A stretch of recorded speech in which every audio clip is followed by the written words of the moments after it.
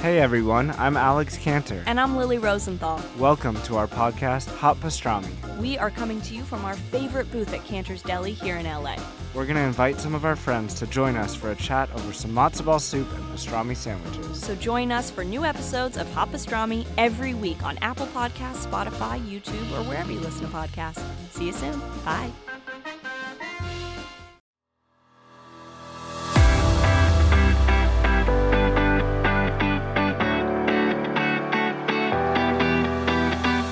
Friends, welcome to Live Boldly with Sarah Schulten-Kranz, a survivor, thriver, adventurer, and believer in all things possible. My mission is to guide others to live their life boldly, regardless of circumstances. I believe we all have the power to overcome and lead joy-filled, happy lives. Recorded from the trail or in my office, I share inspiring stories from everyday people because we all deserve to be heard. You will also hear from hand-picked professionals ready to guide you beside me. Are you ready? Let's do this. Hi friends, welcome to another episode of Live Boldly. We are in week, I'm not even sure which due to this COVID-19 pandemic. I would like to extend my deepest gratitude, love, and strength to all of you working on the front lines. I've been in touch with my friends who are nurses and doctors and in the law enforcement, and I just want to simply say thank you. So to all of you that are in isolation and perhaps feeling a little bit restless, I actually put onto my website just this week a new blog. It's about the 7 steps to bring nature indoors. These are the tools that I am using during this time because I don't have access to the mountains, to the ocean, or to the beach right now. And so for me, I also do need to still access nature in a way that can calm me, lessen my anxiety, can give me some clarity along the way. So please go into my website, sarahschultenkranz.com, and you can check out the blog post there. Also, we have moved everybody from our April retreat, Grand Canyon retreat, into July. We do have 3 spots left. We have taken what is typically an 8-week program and made it into 5 months at no additional cost. It just felt really right to me in my heart and my soul. And I got to tell you, it has really been powerful. So if this is something that you'd be interested in, we have our calls right now. We have our retreat, which is going to be running from July 9th to the 13th. It is 2 nights at the bottom. It's 5 days at the Grand Canyon. It is going to be so powerful. And a lot of what I am writing in my book about forgiveness and also just the 7 steps to get there, we are going to be using a lot of the meditations when we are down inside that Grand Canyon. So if this sounds like something you'd be interested in, please reach out to me, DM me, send me a message, and let's connect. So I want to talk about Amy Van Slambrook. She is my next guest on my podcast. She's a licensed psychotherapist and coach. She uses her personal journey of healing lifelong traumas to help others do the same by giving voice to the unhealed wounds affecting their lives and relationships. So Amy is friends with Tim Story. And if you went in and listened in my last episode, Tim and I had a powerful conversation about forgiveness. And, Amy and I had a powerful conversation about trauma. So it was a really good conversation about our own lifelong traumas and how we have dealt with them. We talked about the holistic approach. And it's really cool because Amy brings a vast experience to her work. She is trained with some of the foremost experts in the fields of faith, relationships, trauma, women's issues, abuse recovery, brain health, and functional medicine, including Dr. Bessel van der Kolk, who, by the way, I do talk about in my book. She's also trained with Dr. Daniel Amen. I encourage you to grab your journal, grab your favorite drink, curl on up, and listen to this podcast. Take notes because let me tell you, there are a lot of great tools, tips, and tricks that we share from our own personal experience and in our professional work. Hi, Amy. It is awesome to have you here today. We've been trying to get back and forth, we've been trying to make this work. And welcome to the way that the world is working right now, where you have to be so flexible. And I appreciate so much your time being here today. And I'm thrilled. I'm thrilled to actually meet you and see you. I feel the same way, Sarah. I know this is a kind of time we all have to be agile in ways we never thought possible. And I just sense such an immediate connection with you. And so I'm honored to be here. Thank you. Get a chance to share with your audience. Thank you. Yeah, it's funny when I had Tim on. Now, you know Tim's story. You're friends with him. And when I had him on, we were laughing because my phone went off twice in my computer, or maybe it was twice my home line, which who has a home line anymore? But I have a home line and I didn't even know that was working. And my home line went off and my computer line went off. And I was like, welcome to living now. And I wasn't in my office because my office was being used by my niece for quarantine. And I was like, sorry, Tim, this is what it is. And I left it right in. I left it all in the recorded interview. And it was kind of funny because that's where we're at. And that's okay. Oh my gosh. I love it. And I love that we're seeing so many people being interviewed in their homes and really having to work in their homes. It's just providing such a neat vulnerability and connection for people, even though we think that we're more distant. In so many ways, we're getting to see the real side of so many people. Yeah, I agree. There are beautiful moments of gratitude that can be had in all of this. So I want to talk a little bit about your story to begin with, because you and I have some similar backgrounds and some not, but I'm really excited to hear about where you have come from, because you're this tremendous therapist and you do so many amazing things here today. So could you please dive into your background a little bit? That story of who you are. Story is so important. Yeah, absolutely. And thank you for that, Sarah. It is, you develop a sense of a bond with people who have been through similar traumas. And I think that's just such a special thing, because for so many years, and I know you found this to be true as well, just hearing some of your stories, we live so separately and in such isolation when we're in the worst pain of our lives, and we need connection more than ever. And we live in silence, whether it's because of shame or because we simply don't have the words. And for me, both of those things were true. Trauma actually deactivates the language center of the brain, which sort of helps understanding at some point. But for me, when I was first abused at the age of 5, that was when the message really got hammered into my soul, that I should try to do this on my own, which is exactly what I tried to do. I tried to tell someone, but that message didn't get through. And I remember it so vividly, it's frozen in time for me. And it was a violation that I couldn't even absorb, and I lived with thinking I can get through this on my own until I was about 25. But in between that earliest incident and being 25, I went through some emotional abuse as a teenager and rape. I also was in a couple of pretty toxic relationships and actually got married. And it was a really painful marriage that ended just 4 years later. We were very, very young. And then going through my divorce kind of shook my whole core. It made me reevaluate every single part of my life, everything that I'd been taught growing up in the Midwest. I was a minister's daughter, and I estranged from my family for a couple of years because I really needed to understand who I was, but still so much of this was internal.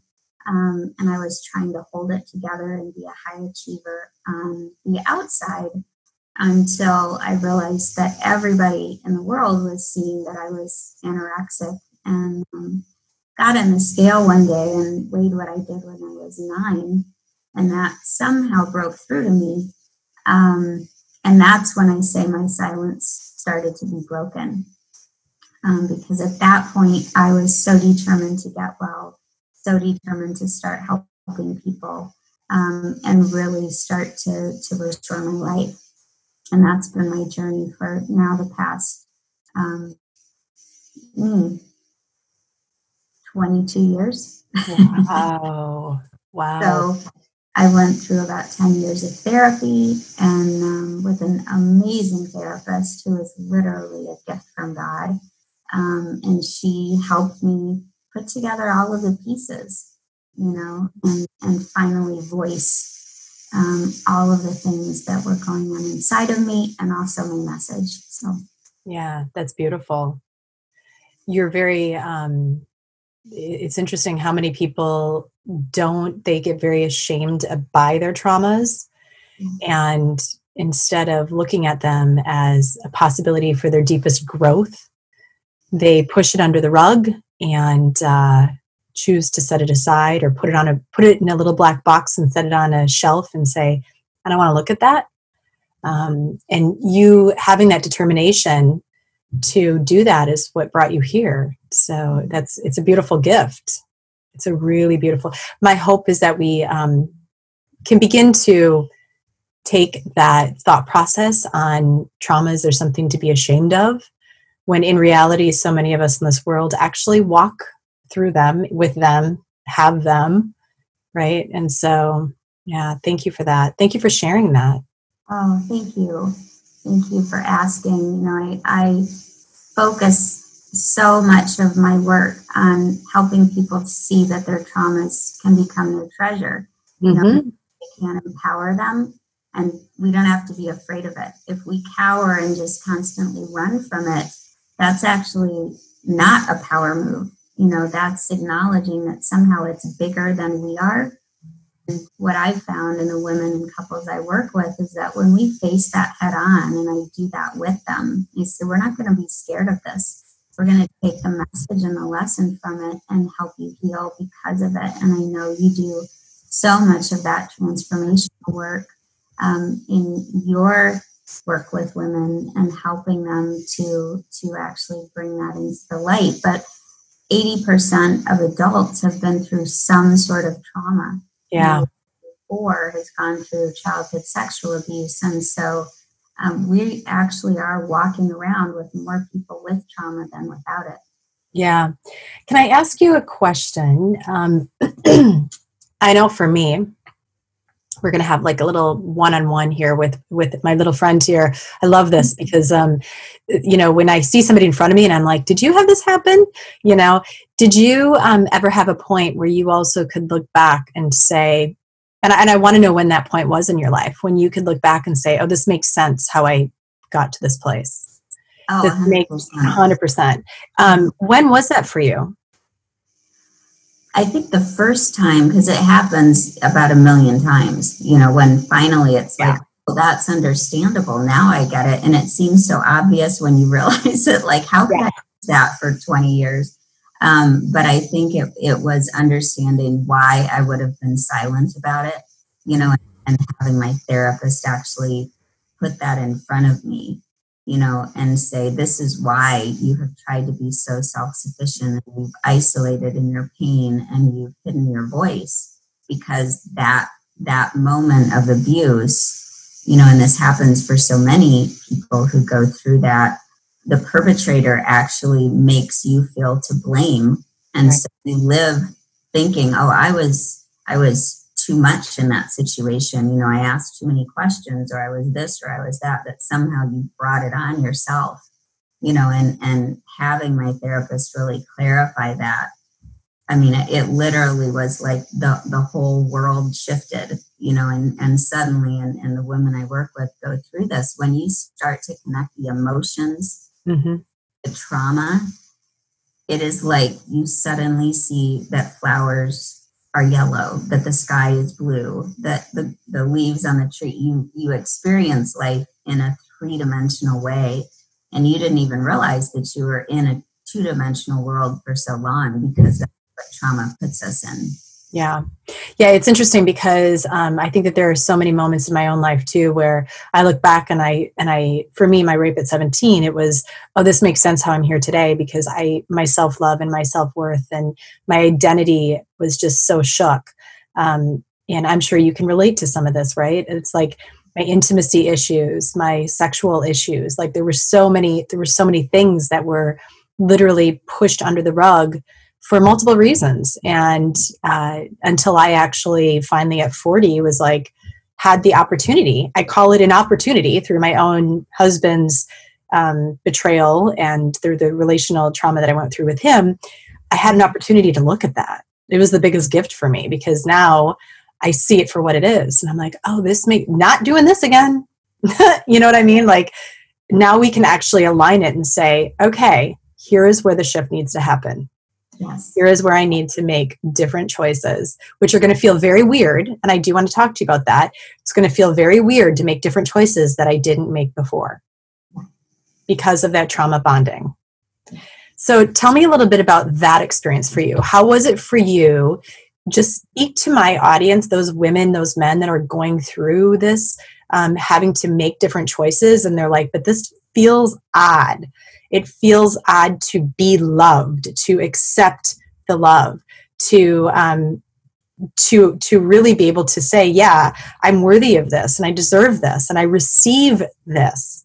So tell me about that with you. Yeah, I think what was a surprise to me is that I never thought of myself as having intimacy issues. You know, I could fall in love quickly and all of those things, but I didn't actually have the sensitivity to see how I was holding that person at arm's length, or I was choosing unavailable people because that was a guarantee. I'm not going to have to get intimate with that person because they're never going to be available. I'm always going to be pursuing, which is actually about being in control. I date, men where I would need to be the one calling, or I would take on that role and start initiating, which is really more about control than anything else. You know, you're the one controlling how close you get. And that was sort of my story. I would choose men who, would start out in a really quick way and it would just sweep you off your feet. But now I say the speed with which someone enters your life is usually the speed with which they'll leave, at least in those sorts of relationships. That really prevented any kind of true intimacy and pacing. Comfortable with the gray part of life was really, really hard. And that's usually hard for most people with trauma, and then starting to own all of the feelings rather than just a portion of them. I don't know if that makes sense, but I think it's allowing yourself to say, I can feel excited and fearful at the same time. Yes. Feel the joy and also say, this feels a little bit scary, because foreboding joy is something Brene Brown talks about a lot. For people with trauma, love and joy are both intertwined with pain. Mm-hmm. And so they don't know love that doesn't have sometimes horrific pain attached to it. And that was true for me too.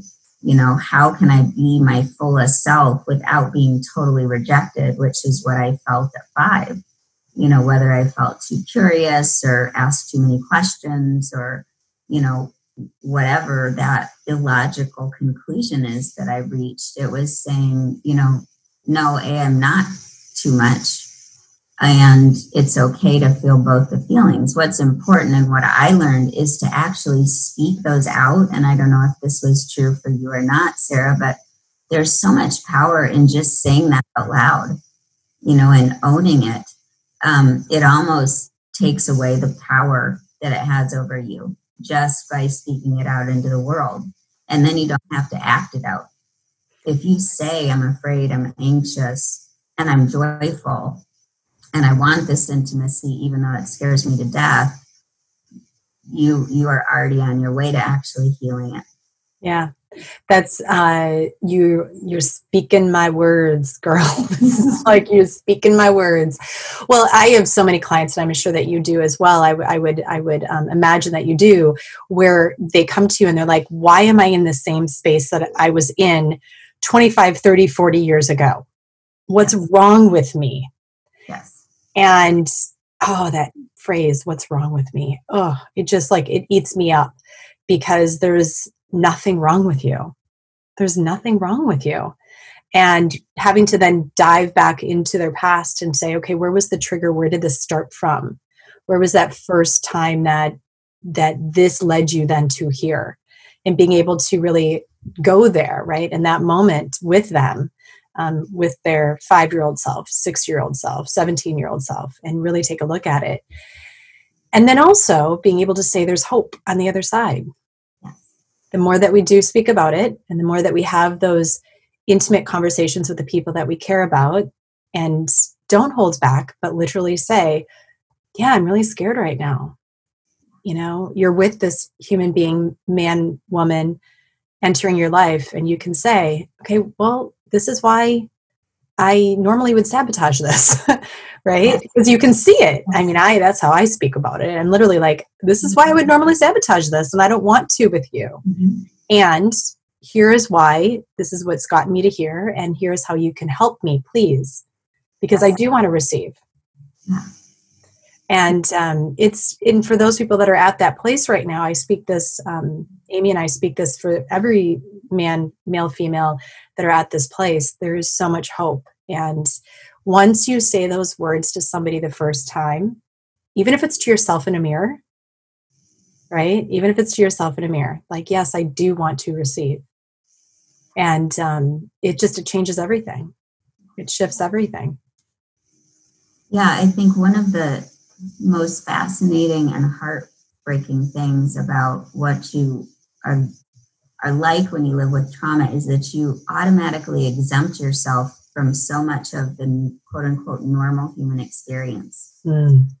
And you see it, and I don't know if you see this, I'm guessing you do, is that when you reach the point of healing and you're experiencing that colorful world, and you're in life rather than observing life, you're in your life, you're in your feelings, you suddenly start to entertain the possibility of, oh my gosh, I could have a beautiful marriage if that's something somebody wanted. I could have the 2.5 kids and the husband that I saw everybody else having. And it's sort of like, I didn't ever realize that I assumed I'd never have that.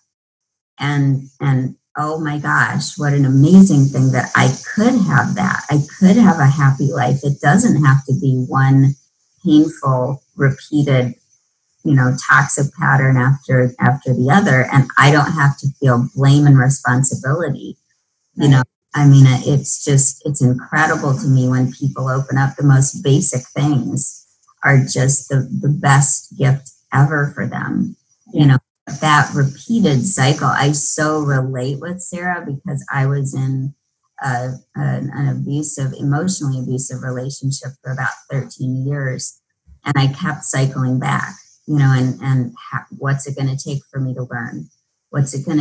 Why do I keep going back? It was this powerful pull, and talk about wrestling. It was just, how could I not learn?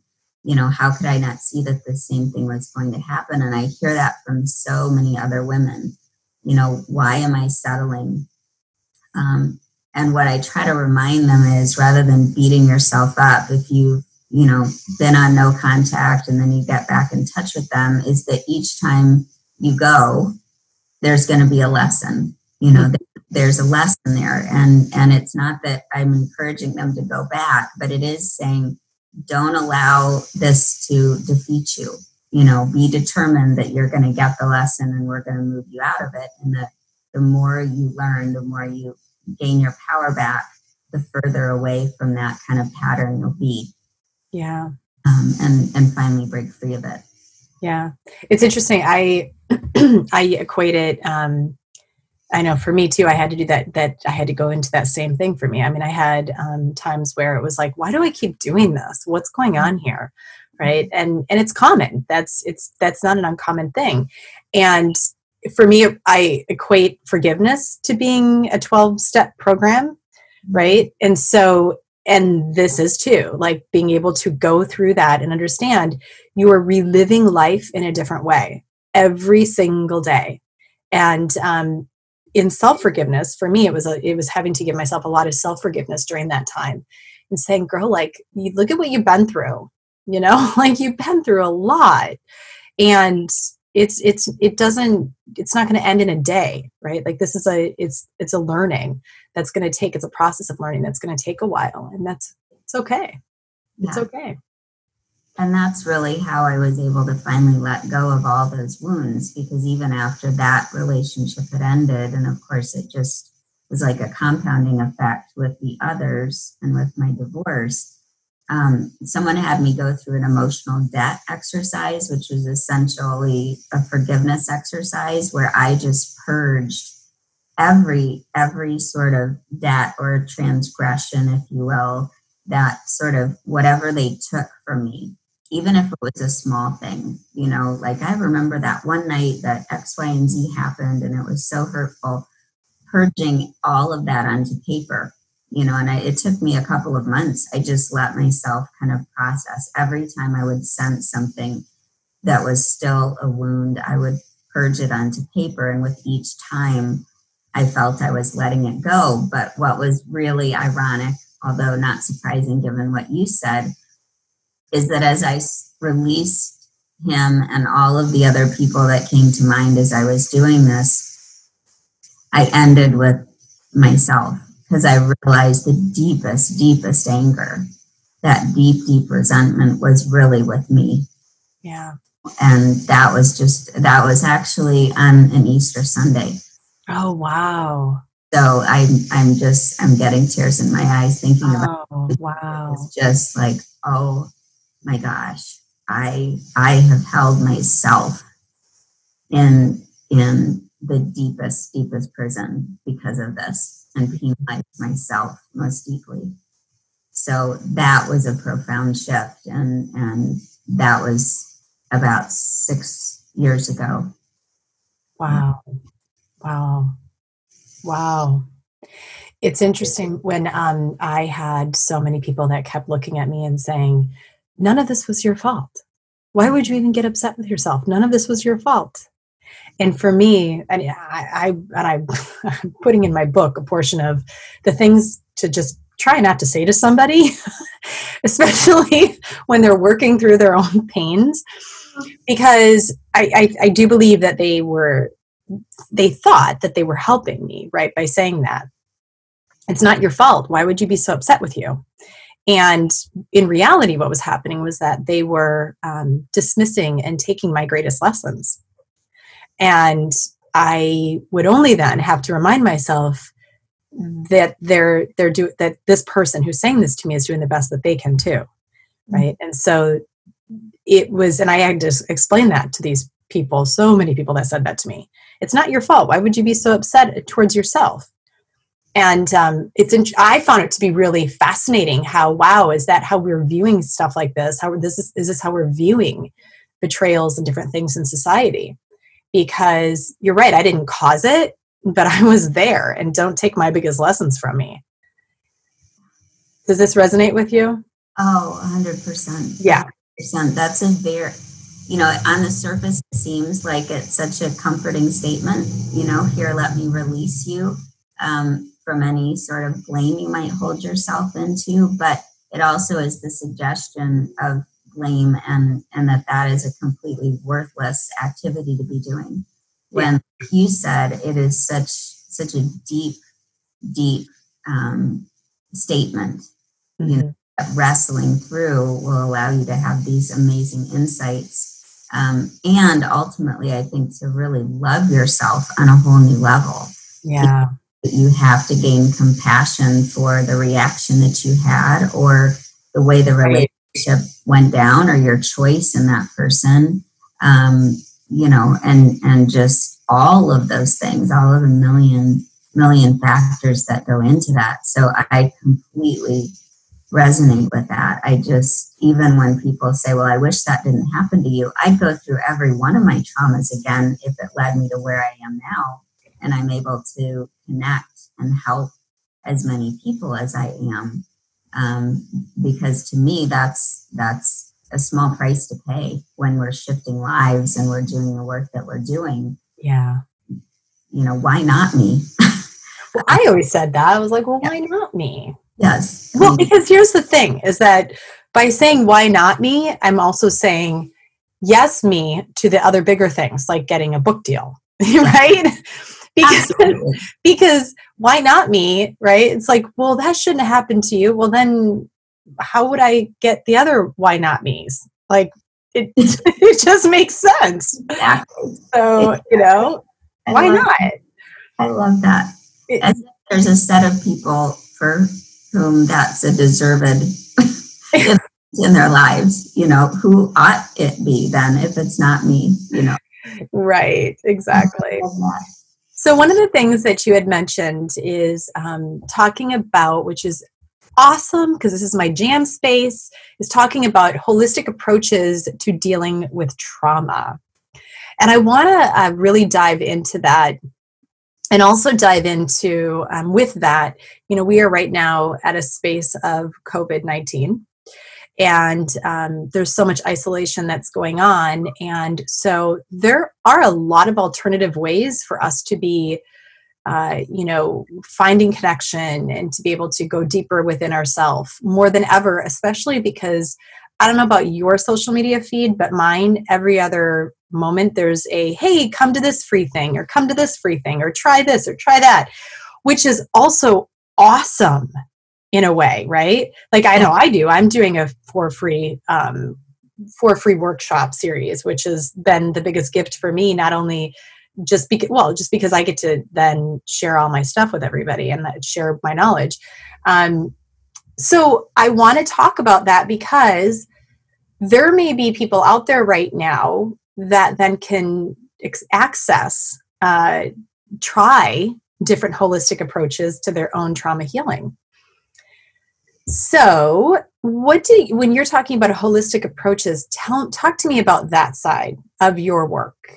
Well, I call it play because I love what I do. So I like that. Yeah. Right? I'm like, not really work, but it is.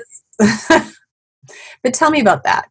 Sure. Well, I think it obviously started with my own journey, understanding so much of where trauma is really stored. And Bessel van der Kolk wrote this amazing book called The Body Keeps the Score, and others may have talked to you about it. I know nobody can see this, but I'm holding it up right now because I love it. Oh my gosh. I actually have it on my desk. I love his work. You and I are going to have I knew this was where, I felt it. This is where it's going to be going. Talk about him in my book. I love him. Yes.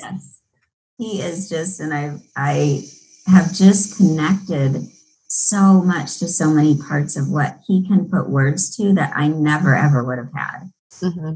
That sensation of not being connected to your body or how to get reconnected to your pain and why doing yoga may evoke all of this tearful release. Mm-hmm. It's really about where the body is stored and also how chronic illness, chronic health issues are tied to the trauma, because that's been such a part of my journey. And I didn't understand, am I just born with a body who tends to struggle and is a bit more vulnerable because I had an eating disorder for many years and just a lot of chronic health issues, migraines, digestive issues, and all of those things are right in line with anybody who's had trauma.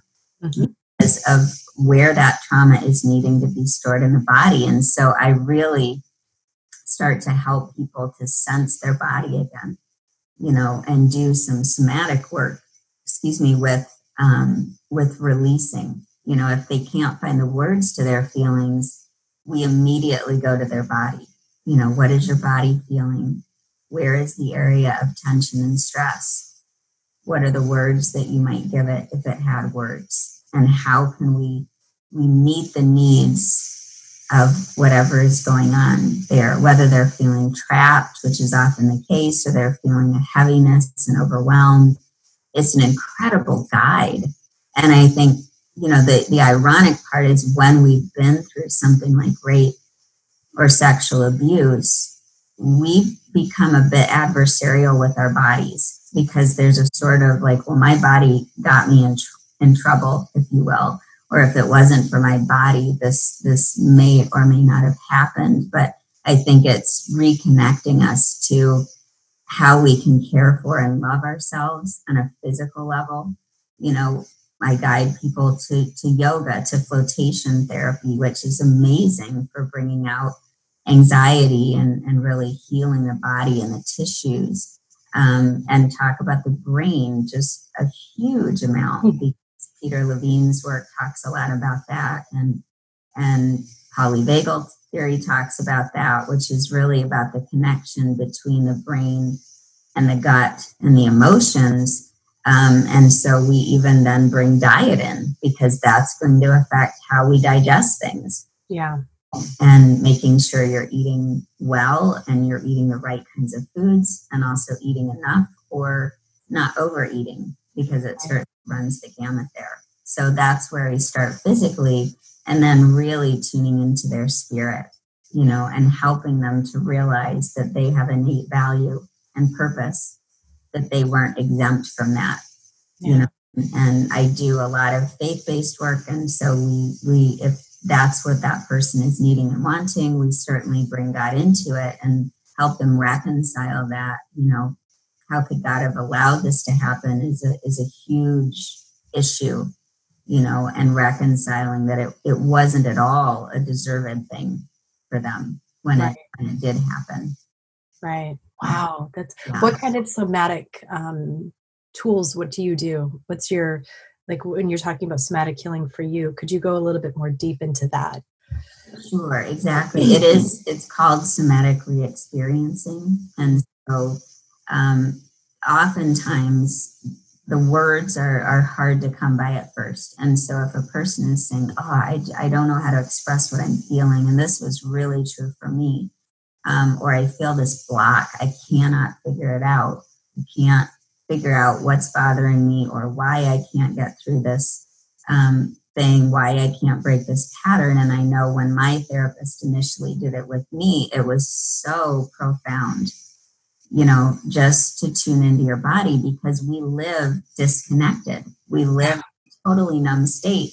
It's like, body, what body? Which is why we can basically walk through brick walls without feeling it. We just put our bodies, and I certainly did, until I really started to tune in and listen, and realized how much I was tuning out, how much pain and discomfort, and the wisdom is absolutely incredible. If I was feeling a heaviness in my legs, then she would ask, what are your legs want to do? Well, they want to run. Well, let's explore that more. What might you want to be running away from? Why might you want to escape this? And you feel trapped in that. And as Bessel van der Kolk says, trauma is so traumatic because the body is prevented from doing what it naturally would do, which is escape the situation or fight back. And we're preventing from doing what is the most basic of human reactions when we're being attacked. Yeah. And so I really, if people aren't sure about the words, I just keep persisting, with a lot of love. I was going to say, I can feel Closely.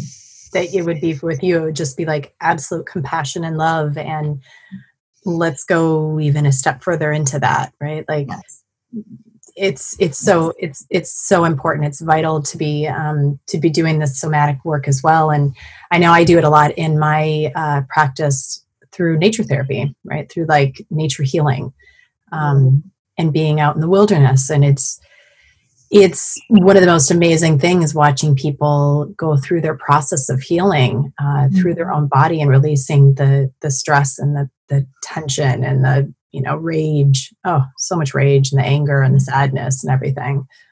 Yeah.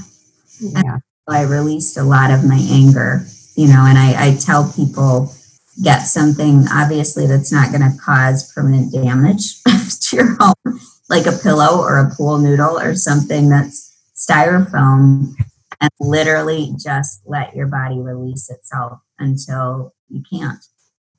And I did that. I didn't understand all of the words, and I didn't have to. That's what I told them. I said, you may not be able to say, oh, this is what this rage is about, but just know that whatever it is, the body is needing to release it, and it's a healthy release. And that if we don't run away from it, it will actually help us in our healing, just like tears. Because one concept I talk about, and I remember when I was going through my divorce, there were days when I just couldn't stop weeping. And I didn't understand that. And I said, the only way I know how to describe my tears to my family was that they feel old. And I mean, that didn't make any sense to me. What are old tears? But they literally felt like they'd been stored inside of me for decades. And now I find that true for so many of the people that I work with. You know, they are crying from this deep, deep place, and they don't understand where the tears could be coming from and why they can't stop. And I said, do they feel old? Yeah. And almost always they agree, you know, and I said, just let that little child inside of you cry then, because they never got the chance. Yeah. Yeah. Yeah. I'm actually taking this in right now as well, because this resonates so deeply with me. I mean, my crying space, we all have a crying space. My crying space was in the corner of my closet, and I would, that or in the tub. But if I really wanted privacy and to really let it out, I would go into the corner of my closet and hug my teddy bear that I had from when I was 17, which I still have and I still sleep with at night. And I would just let her weep, because, you know, I was taught to weep is to not be strong. And I never understood that. And now I see why I didn't take the chance or have the chance to weep. And instead it was just pick yourself up and go to college and do all the things and just make it right. Just fix it, right? Everything is just fix it. And I'm sure that many people out there are understanding that right now. But truly, like, the biggest thing is that for me, it was also, there's nothing wrong with you. There's nothing wrong with you. No. There's nothing wrong with any of us. We are human, right? And we all make mistakes, and we all have so much to learn from. And my traumas have been my biggest gift. And I can feel it from you too, that it has been for you. And I can just see that in your face. I mean, there's absolutely no doubt that they were gifts, even though they were extraordinarily painful. Oh, extraordinarily painful. Thought that death was certain. You know, it is I will not survive this. And you just keep going. Yeah. For whatever that is. But that is just so beautiful, because I jokingly say we women gravitate towards anywhere with indoor plumbing when we cry. And I don't know why that is. Bathrooms, kitchens, you know, or closets, which are all closed and safe spaces. Yeah. But it really is just parenting, mothering ourselves in that moment. Mm-hmm. And I say tears are a really strong move. Yeah. They're so cleansing. I love crying. I love crying. Like, I really do. It's just so cleansing. I used to have, and this is a little tool for anybody that's out there listening. And I use this, actually. I shared this with one other guy who, over the phone, when he said, I just keep crying. And I said, you know what? Keep crying. Don't stop. Don't force yourself to stop. And what I told him was, for me, my one tool that I used was imagining. I would close my eyes and I would imagine my heart was wringing itself out like an old wash rag, right? Mm-hmm. And it was just wringing itself so tight. And I said, just let it do its thing. Let your heart do its thing. And it will. Just let it wring it out. And then just watch it come back to life again once you shed those tears. It's a beautiful process. What a beautiful image. I'm going to use that, because that is feel free. And I if you don't mind. No, feel free. And you know what? I'm actually making a note, because I didn't even put that in my book, and I need to.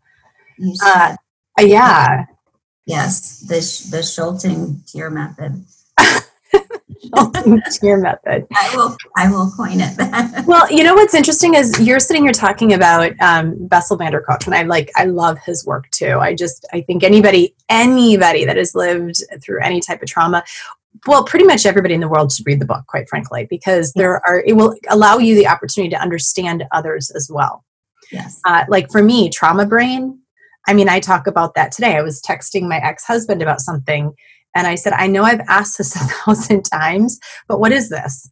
And he said, remember, this is blah, blah, blah, blah. And I said, okay, let me remind you, please do not start the text with remember, because, yes, I would love to remember. Unfortunately for me, in trauma brain, the memory is what can be an issue for me. It just is, and it has been, and I've learned to accept that. And sometimes I just laugh about it, because I don't know if that was for you, but in terms of trauma brain, but did you have that too? Did you have like loss of memory, and do you still have that? Oh, yeah, 100%. And in fact, I actually went through Dr. Danielle Amen's clinic because I wanted to be able to recommend it to my clients. And so I go through anything short of, prescribed drugs to test something before I would recommend it. And so when they do the scan of your brain, they can actually see areas where this sort of thing has happened.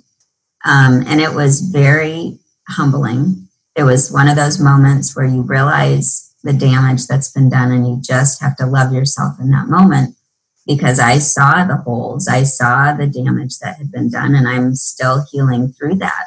And there's so much grace. I mean, grace has just been a huge part of my life, having to love myself and have grace for myself. And people will come in and say, oh, I've had a brain scan and I have all of these, like lacerations, and there's all this damage. And I said, you know what? They said, it's just ugly. And I said, your brain is so beautiful. What happens when you do trauma healing is those lesions actually heal over. Yeah. They do a scan before and after, they can see that. But it is living with some of the permanent markers.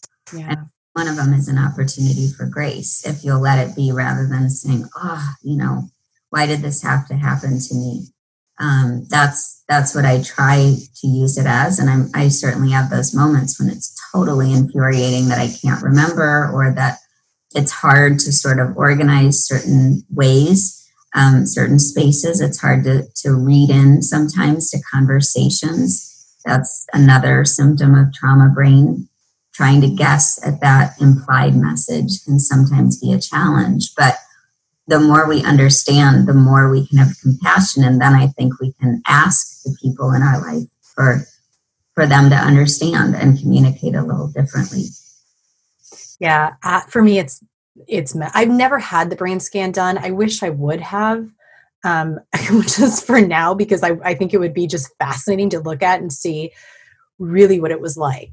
Right. And even though now, even at my point right now, I still struggle with it. There's so many times that I have to remind my kids, hey, just remember, I forget things. And they've actually caught on to it now, where they will, if they say, hey, if you're going to the grocery store, could you get? Yeah, sure, I will. And then they always follow up with a text like, these are the things that I'd like you to grab. Or if it's, my son in the middle of the day will send this text message, hey, don't forget 3:30, this is when. I'm like, thank you for the reminder, because in addition to the fact that we've lived through trauma, there are many of us that are also parents.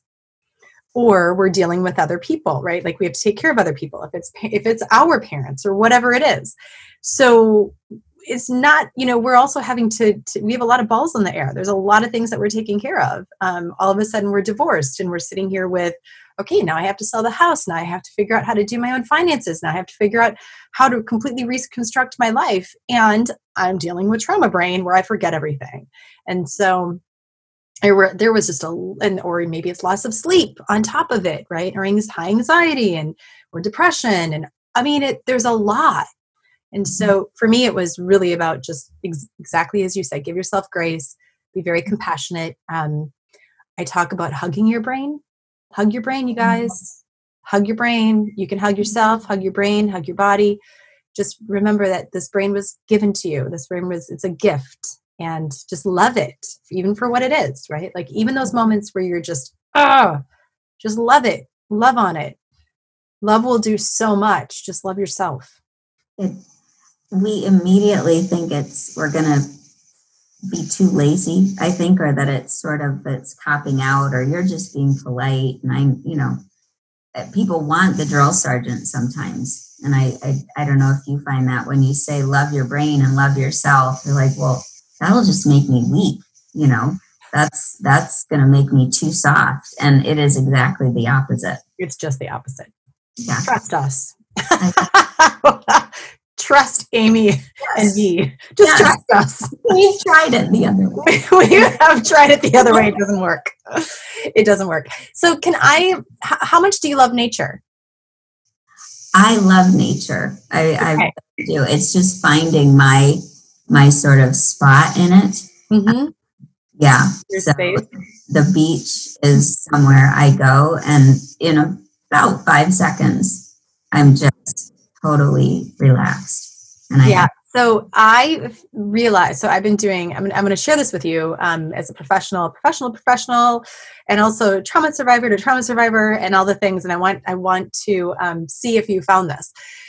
So, the average human spends only 7% of their life outdoors. Did you know that? No. Isn't that crazy? That is... That's scary, actually. It's really scary. And most adults spend an average of 11 plus hours on screen time. Mm-hmm. Children, I believe it's 7 hours, which is really scary. Yeah. I know, it's very chilling. And so Richard Louv does nature therapy.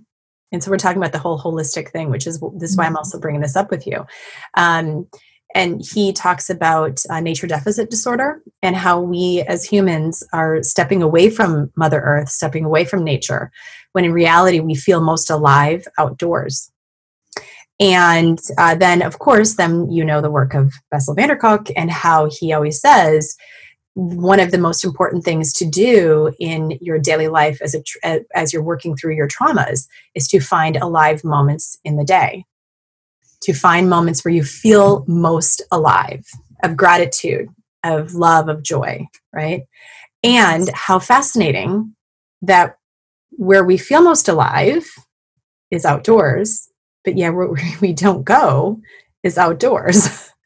And I'm bringing this up to all of you out there right now that are thinking that your trauma recovery needs to be some in-depth, huge, long, arduous, process. No. Both of us right now are shaking our heads. No. Yes, it's work, and it's available to you in many, many ways. And one of the ways, as you were talking about through somatic healing, is also simply get your butts outside.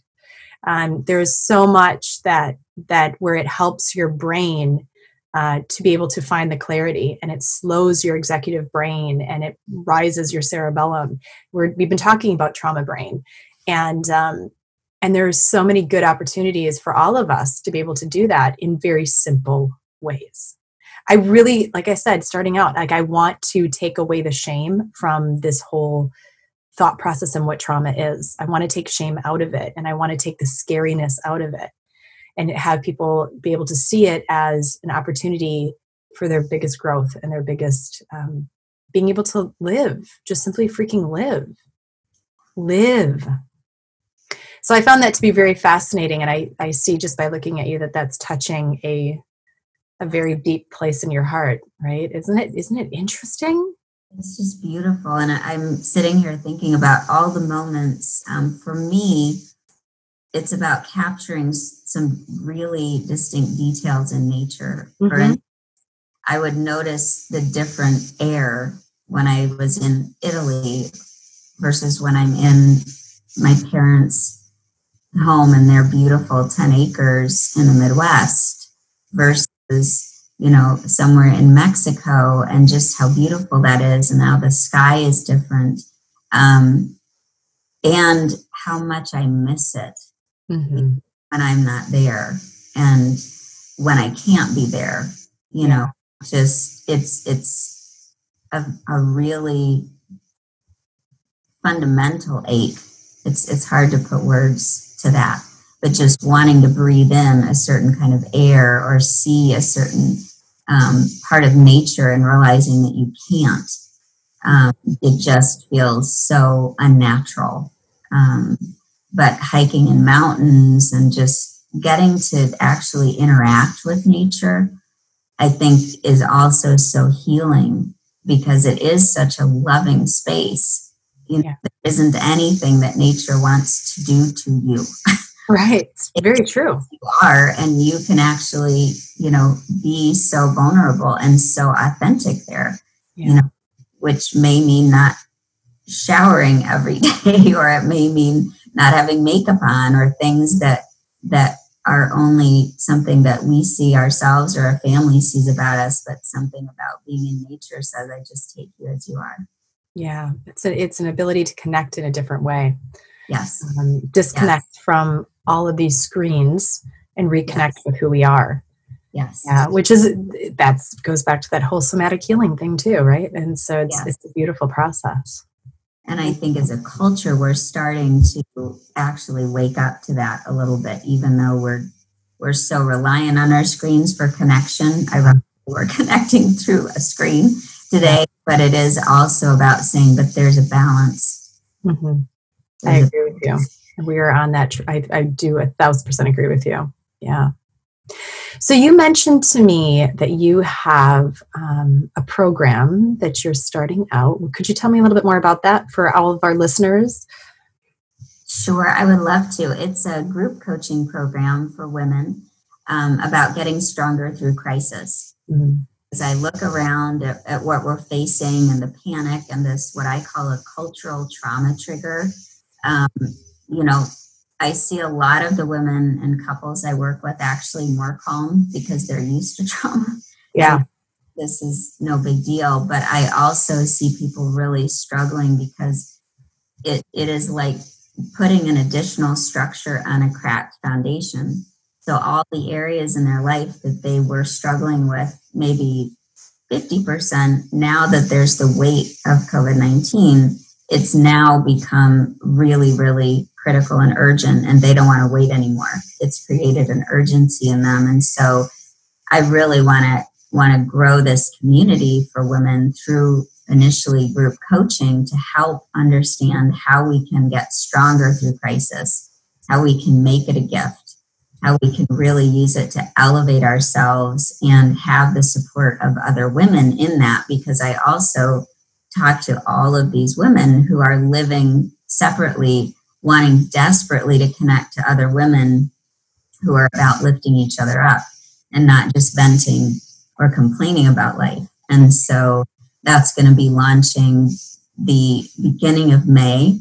More information is available about that, because I really want it to be a healing and empowering space, because almost everybody who crosses my door says, I want you to help me get strong again. Yeah. I realize that is what it's all about. Yeah, that's beautiful. Thank you for sharing all about that. I look forward to hearing more, and we will put the link down at the bottom in the show notes, and everybody can go there and find that. And then I just want to ask you before we end this amazing conversation that could go on forever, what would you like to tell my listeners, our listeners? What piece of advice would you give them in their own trauma healing? I think to recognize if there is a determination to find the gift in it and find the purpose in it, it will happen. That nothing is wasted. There is a despondency that happens when we think I've wasted all these years, or that person wasted such a huge part of my life by what they did to me, or if only that hadn't happened. And that leaves us with nothing to take away from it. And it us in a deficit in our hearts and in our lives.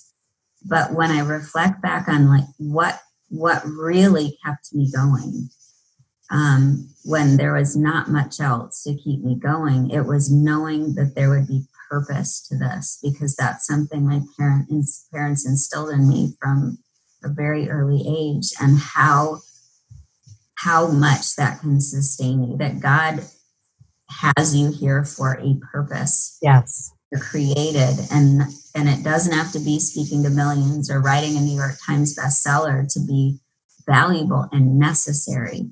And if you can just cling to that if you are determined to not waste this and gain from it, it will happen. And there are people like Sarah and like me who want passionately to help you connect with that.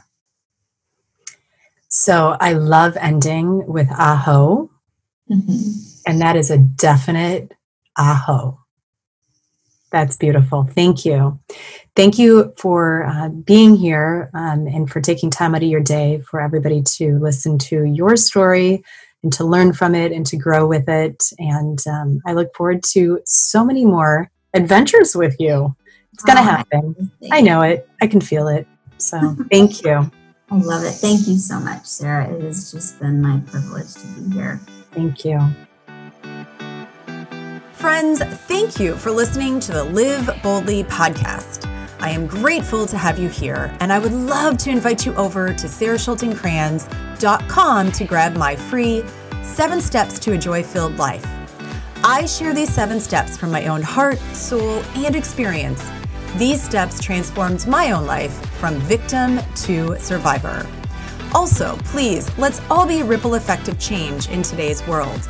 I ask of you to please share this podcast with others that may need to be inspired or who need to hear from others going through where they are right now. To grow this podcast, please leave an iTunes review, go to my Instagram or Facebook page, and let me know what you think. I love hearing from each and one of you. I love sharing your thoughts, messages, and inspiring words. Because we are not alone in this world, friends. Let's keep the ripple moving. It begins with each one of us. I love you and have a great remainder of your day.